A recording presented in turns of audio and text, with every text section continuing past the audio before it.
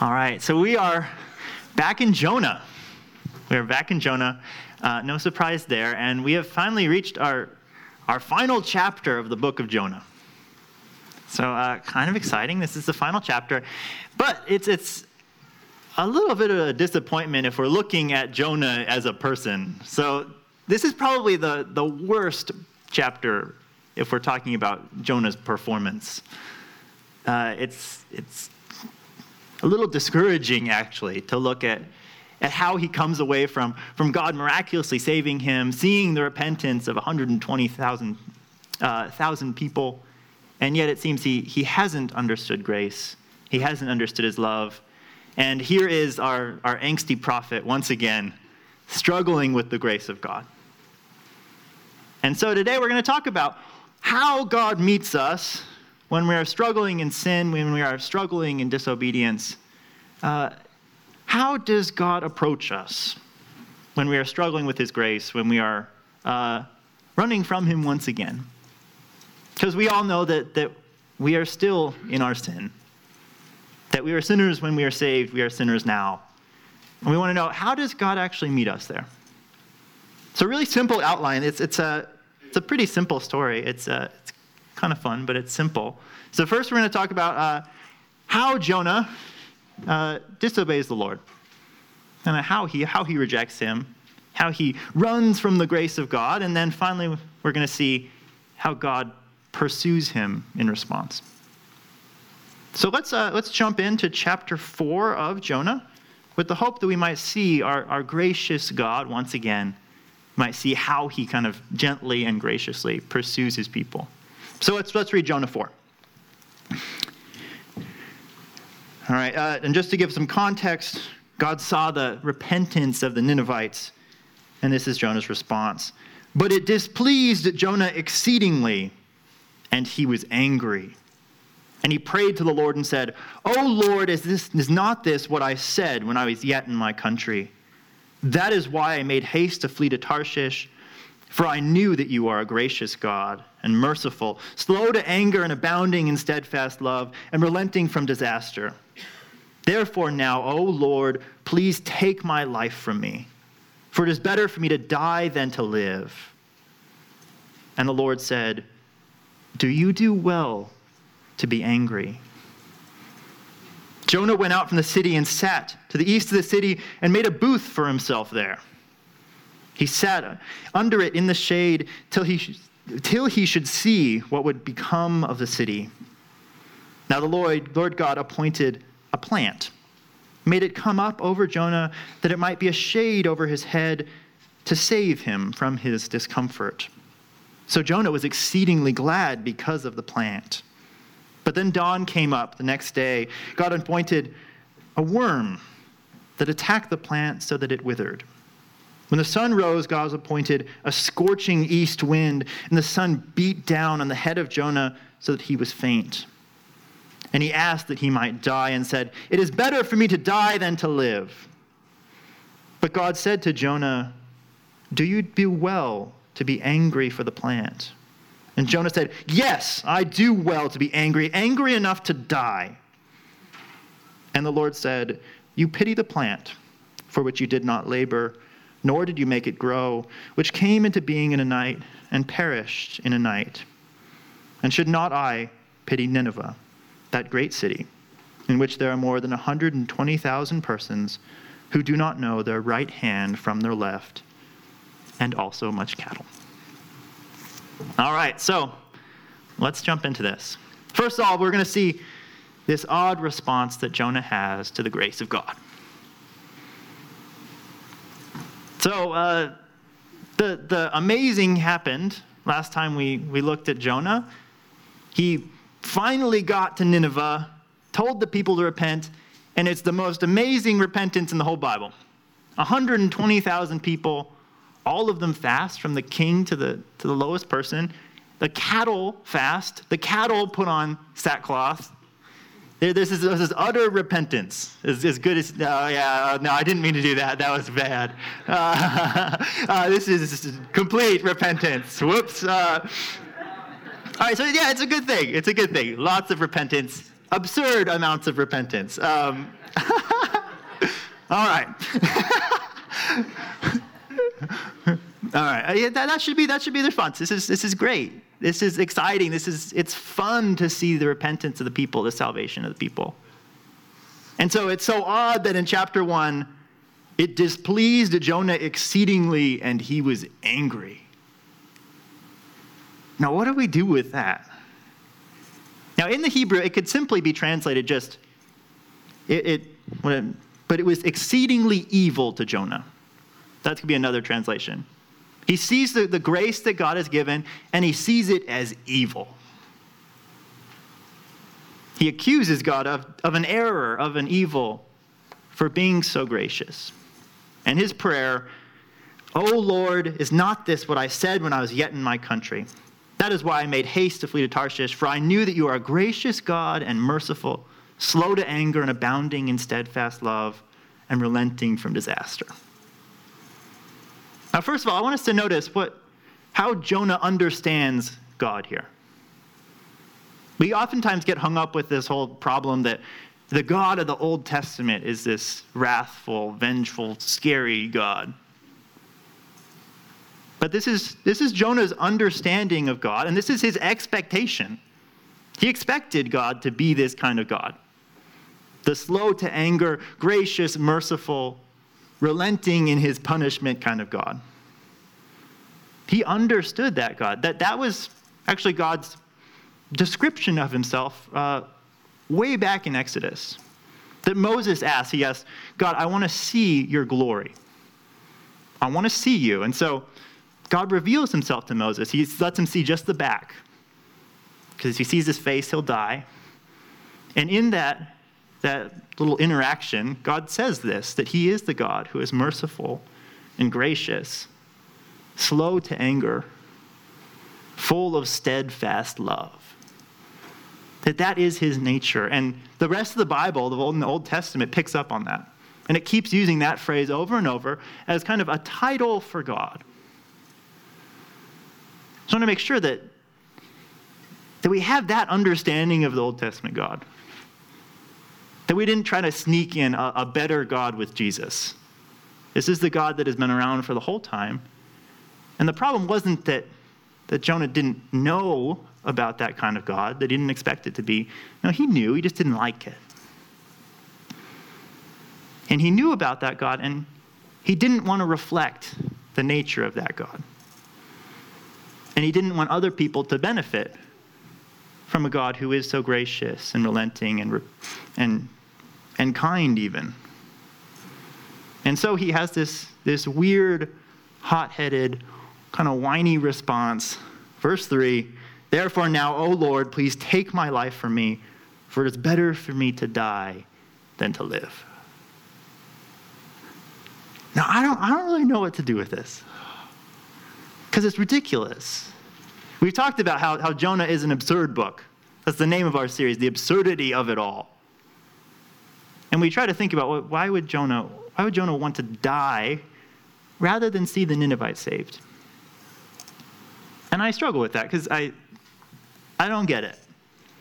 It might be that I just don't really have enemies like that, so I can't connect with it. But maybe you have those kind of enemies. Maybe you have been wronged so deeply that you would be angry if God brought certain people to repentance, if he saved certain people. That you couldn't fathom it, you'd be angry with God. It'd be an absurd response, but it'd be more understandable. So that's hard for maybe some of you to connect with. I think we can connect with a more general aspect of this feeling that Jonah has, that sometimes we get angry with God. That we don't understand what he's doing, and we can get kind of pouty. We can get angsty, we can get whiny with God. And that he does certain things that we don't like, and we doubt him, we question him, and we kind of rebel against him in a way. We can get this kind of irrational anger.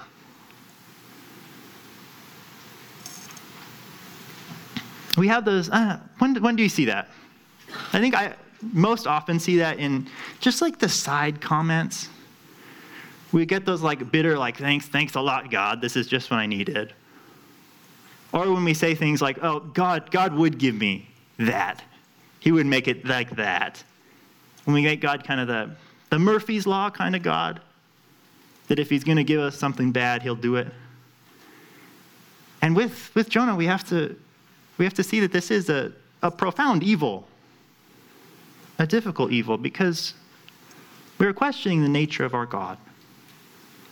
That he says he is gracious, he is merciful, he's abounding in steadfast love, he is slow to anger, that he does things for a reason, and that if he's doing it, it is for our good, and it is out of his love, that he has not abandoned us. And that's why it's so strange for Jonah to have this tantrum that he does. And why, as much as we feel justified in doing it and kind of like warring against God sometimes, it is absurd.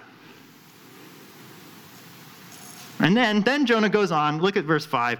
Jonah went out of the city and sat to the east of the city and made a booth for himself. He sat under it in the shade till he should see what would happen to the city. All right, what is he doing?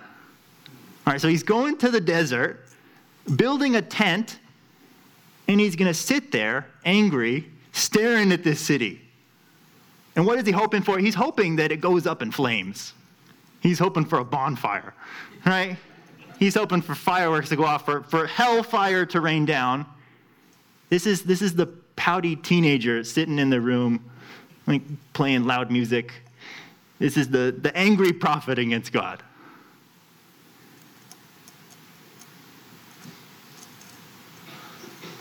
We have those moments. We have those angsty moments with God, where we don't like what he's doing, where we kind of shut ourselves off from him, where we stop reading our Bibles and stop praying, and we ignore him. And so that's why we're talking about today. What does God do in that situation? Well, first of all, I want to see the contrast here. So we've said throughout Jonah that Jonah is this Christ type, that he's supposed to point forward to Jesus. Now, in every single Christ type, everything that points to Jesus, it's imperfect. This is Jonah's imperfect side, not his pointing to Jesus side. Because we've seen Jesus has done this same thing, where he stands outside of the city and looks at the city from afar. He does that twice in the book of Luke, where he's looking at the city of Jerusalem, this city that has rebelled against the Lord, who has abandoned its Savior, refused to accept him. And how does he respond? Is he kind of gleefully waiting for judgment to come? Now, this is what he says. How often I have longed to gather your children together, as a hen gathers her chicks under her wing, but you were unwilling. He longs to gather them in, but they will not come. And he says, if only you had known on this day what would bring you peace. And we wonder, what kind of sense does he say that? Does he say that with like a bitter tone? Does he say that with an angry tone? No, he's weeping. There are tears in his eyes. He's crying out to this city, begging them to be saved. That is our better prophet. That is our better Jonah, that he longs for the people to be saved. Jesus doesn't wait for judgment with glee or with excitement. He is mourning for these people, and not mourning for himself, not mourning for the collective society or for the city or for the state. He's mourning for the people, for the rebellious people who will not receive him. He is mourning for their souls. Which leaves us in a bit of a lurch. How do we respond to the world? Do we look more like Jonah or more like Jesus? More like Jonah or more like Jesus? So when we face the evils of this world, are we looking at it with mourning and with sorrow? Or are we kind of staking out our spot and waiting for judgment to come to the world? Are we ready to go into the city that is going to judge? Or are we holding back? Are we holistically, as a church, ready to jump into the community and offer it grace, or are we waiting for judgment to come? That's where Jesus knew that this city was going to kill him. He knew that they hated him. He knew that judgment was going to come. And he doesn't stand on the outskirts. He goes into the city. He goes into the city that's going to be judged, and he takes the judgment for them. That anyone who would receive him, they are now able to be gathered under his wings. That they are able to find that peace that they could not find. That is our Savior. That is Jesus, the better Jonah. Thankfully, that is our better Savior. And it calls us to do the same. To the hard reality that we cannot stand off from our community. We cannot be superior to them. We are no better. That we are called to go in and to embody Christ and the grace of God, not to embody a spirit of judgment, but the spirit of grace and mercy and steadfast love and relenting from judgment. So what do we do with this? What do we do with the fact that we do get angry with God? That we do pull away from him, that we throw tantrums, we don't understand what he's doing. Thankfully, it's not totally up to us. And that's where we see here that Jonah didn't want to learn, but the Lord drew him and the Lord taught him. So let's see how he does that. How does he deal with Jonah? First of all, what does he not do? He doesn't do what Jonah would want, and he doesn't do what Jonah would deserve. So what does Jonah want? Jonah wants for God just to kill him. Oddly enough, and God would be justified to do so. That these are sins deserving of judgment like anything else. And he could have done that. And if I were God, it would be hard to resist. That this guy is saying, just kill me. You're so gracious and merciful. I would probably smite him. But thankfully, God is not me. And he doesn't do that. He's true to his character. He says that he is gracious and merciful and steadfastly loving. And so he is that. And so what does he do instead of killing him? Look at verse 4. He just asks a question.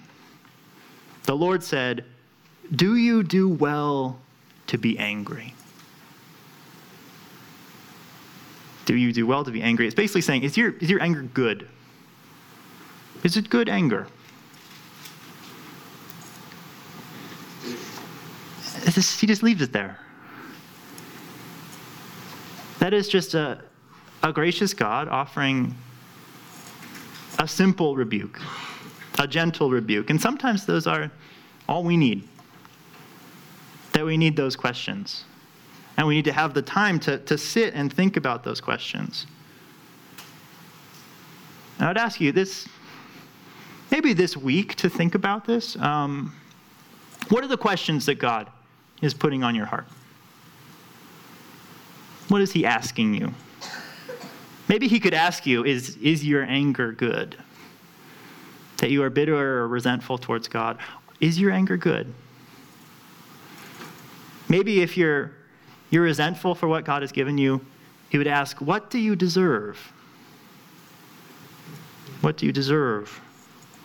Or if you think that you're superior to people, you're struggling with judging them, maybe he would ask you, how have I treated you? How have I treated you? And these are the kind of questions that that are better than preaching. These are questions that are better than preaching. And it's easier to preach. Because then we can kind of stay removed from people if we preach at them a bunch of truth. But if we ask them those kind of questions, it's scary what might come up. And if we ask ourselves those kind of questions, it's scary what our real answers might be. But that is the Lord searching our heart. He's showing us what our sin is. He's challenging us.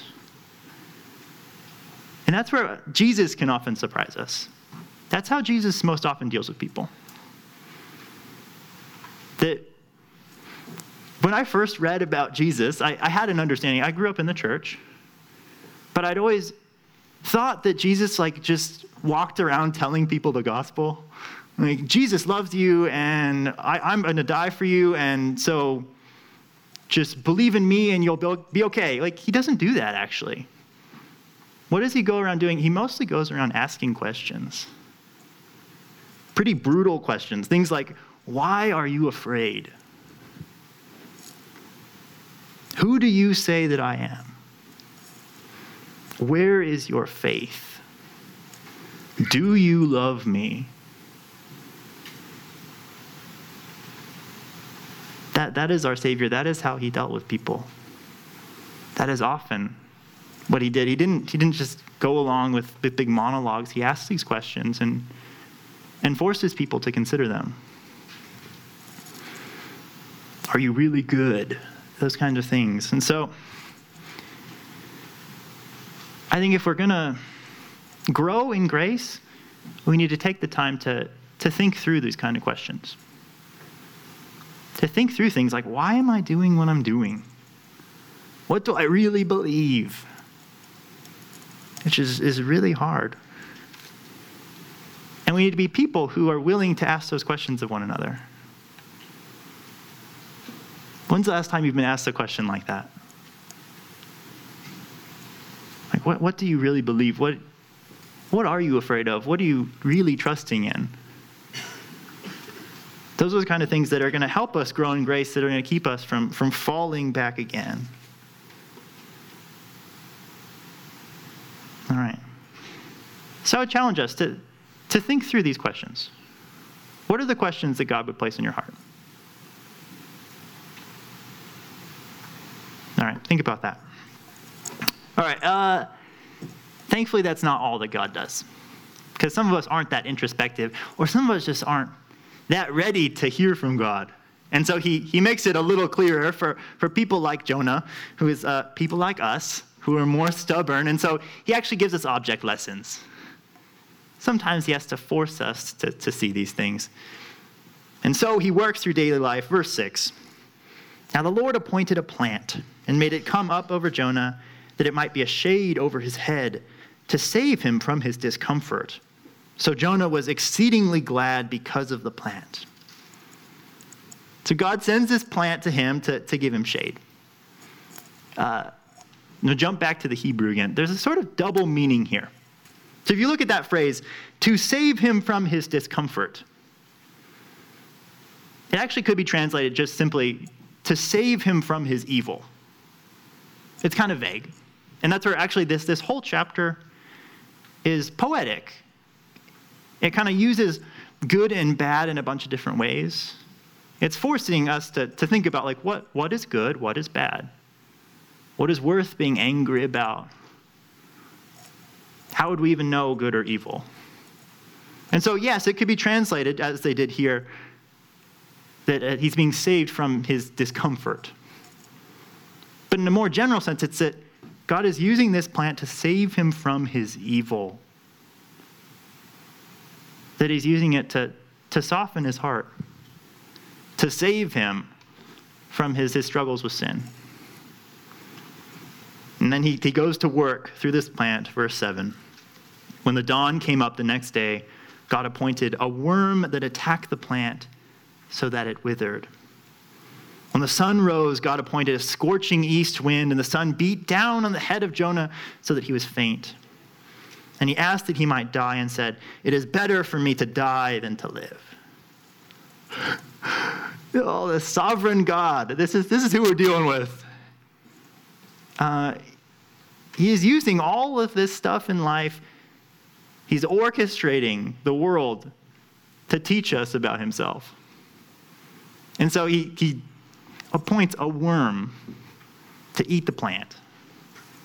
My favorite is VBS's. They give a name to the worm, and they call him Carl the worm, and he sings a little song about being appointed by God to eat the plant, and it's fun, but it's hitting at the point that God is really sovereign over all of this stuff. That he is working in all of our lives, even in the weirdest, most mundane little things. And next, he doesn't just send the worm, he sends the sun and the wind to beat down upon Jonah. And then God goes back to his questioning. This is a slow, intimate process. God could have come down like he came down to Job and just said, "Who are you, Jonah? I get to do what I want." No, he eases him through this. This is a gracious God teaching one of his sons. And God said to Jonah, "Do you do well to be angry for the plant?" He said, "Yes, I do well to be angry enough to die." The Lord said, "You pity the plant for which you did not labor, nor did you make it grow, which came into being in a night and perished in a night. Should not I pity Nineveh, that great city, in which there are more than 120 persons who do not know their right hand from their left, and also much cattle?" Jonah was set up by God. And he fell right into the trap. This was all orchestrated so Jonah would see himself clearly. That he pitied this plant. That he was emotionally attached to this plant because it was selfishly, it benefited him. But he was able to emotionally connect with something perishing. God puts him in sort of in the place of God, that he could see the perspective, and then he reverses it on him. That Jonah pitied the plant, he did not pity the 120,000 Ninevites who were perishing. And when we think about this from God's perspective, God ordained each and every life, every birth of these people.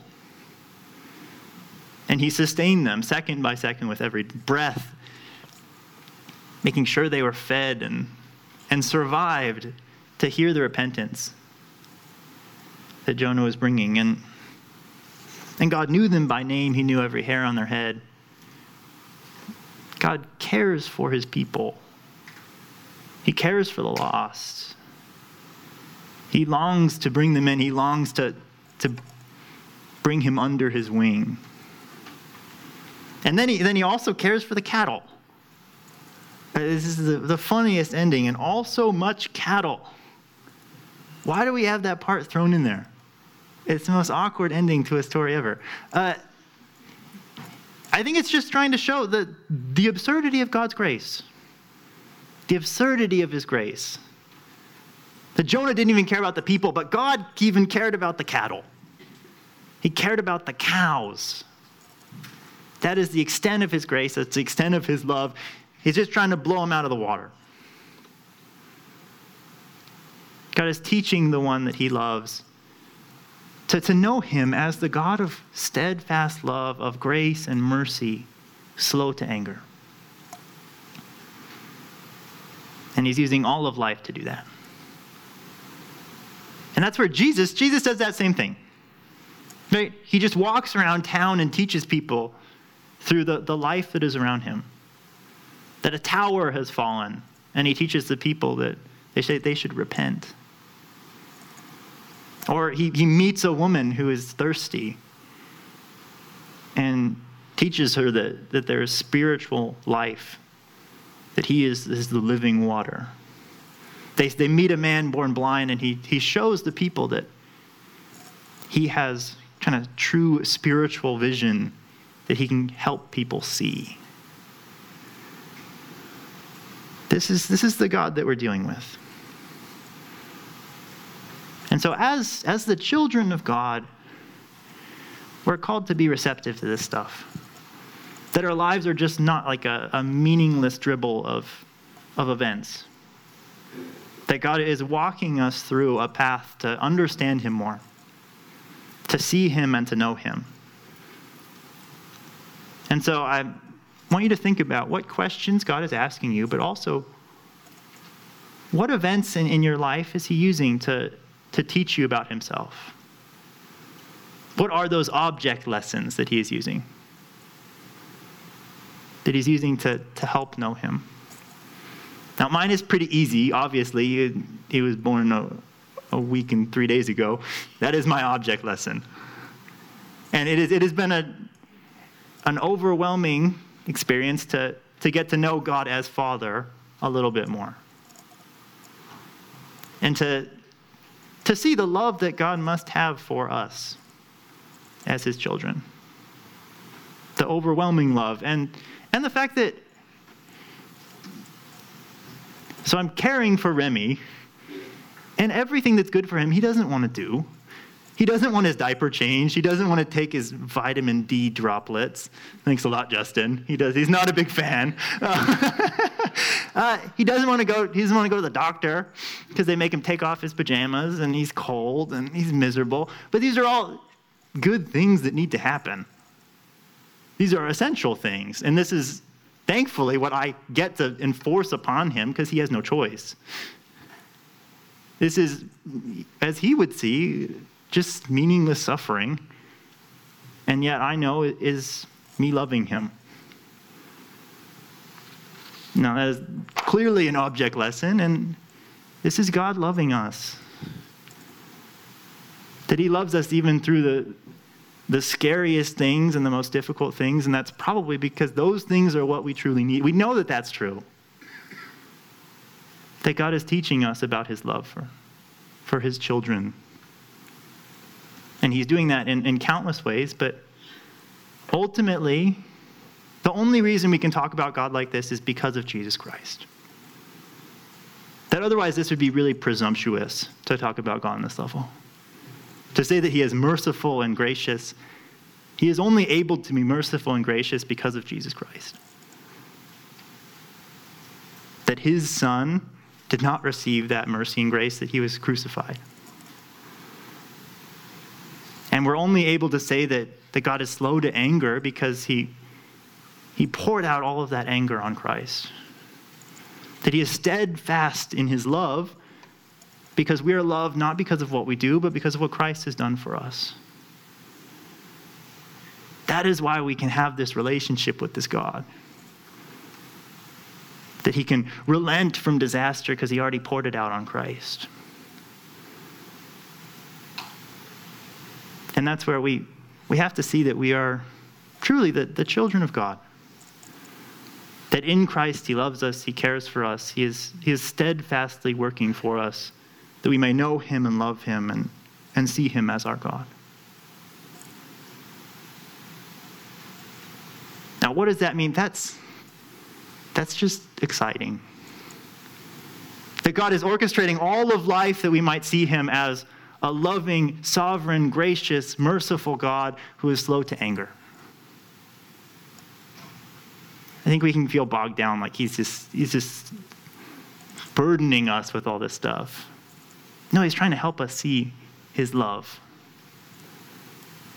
To clear away all of this junk that we may see his love and grace. So let's be thankful for Jesus. And let's be thankful for this God who pursues us even when we are just as stupid as Jonah was. Let's be a joyful people. Let's worship in light of that.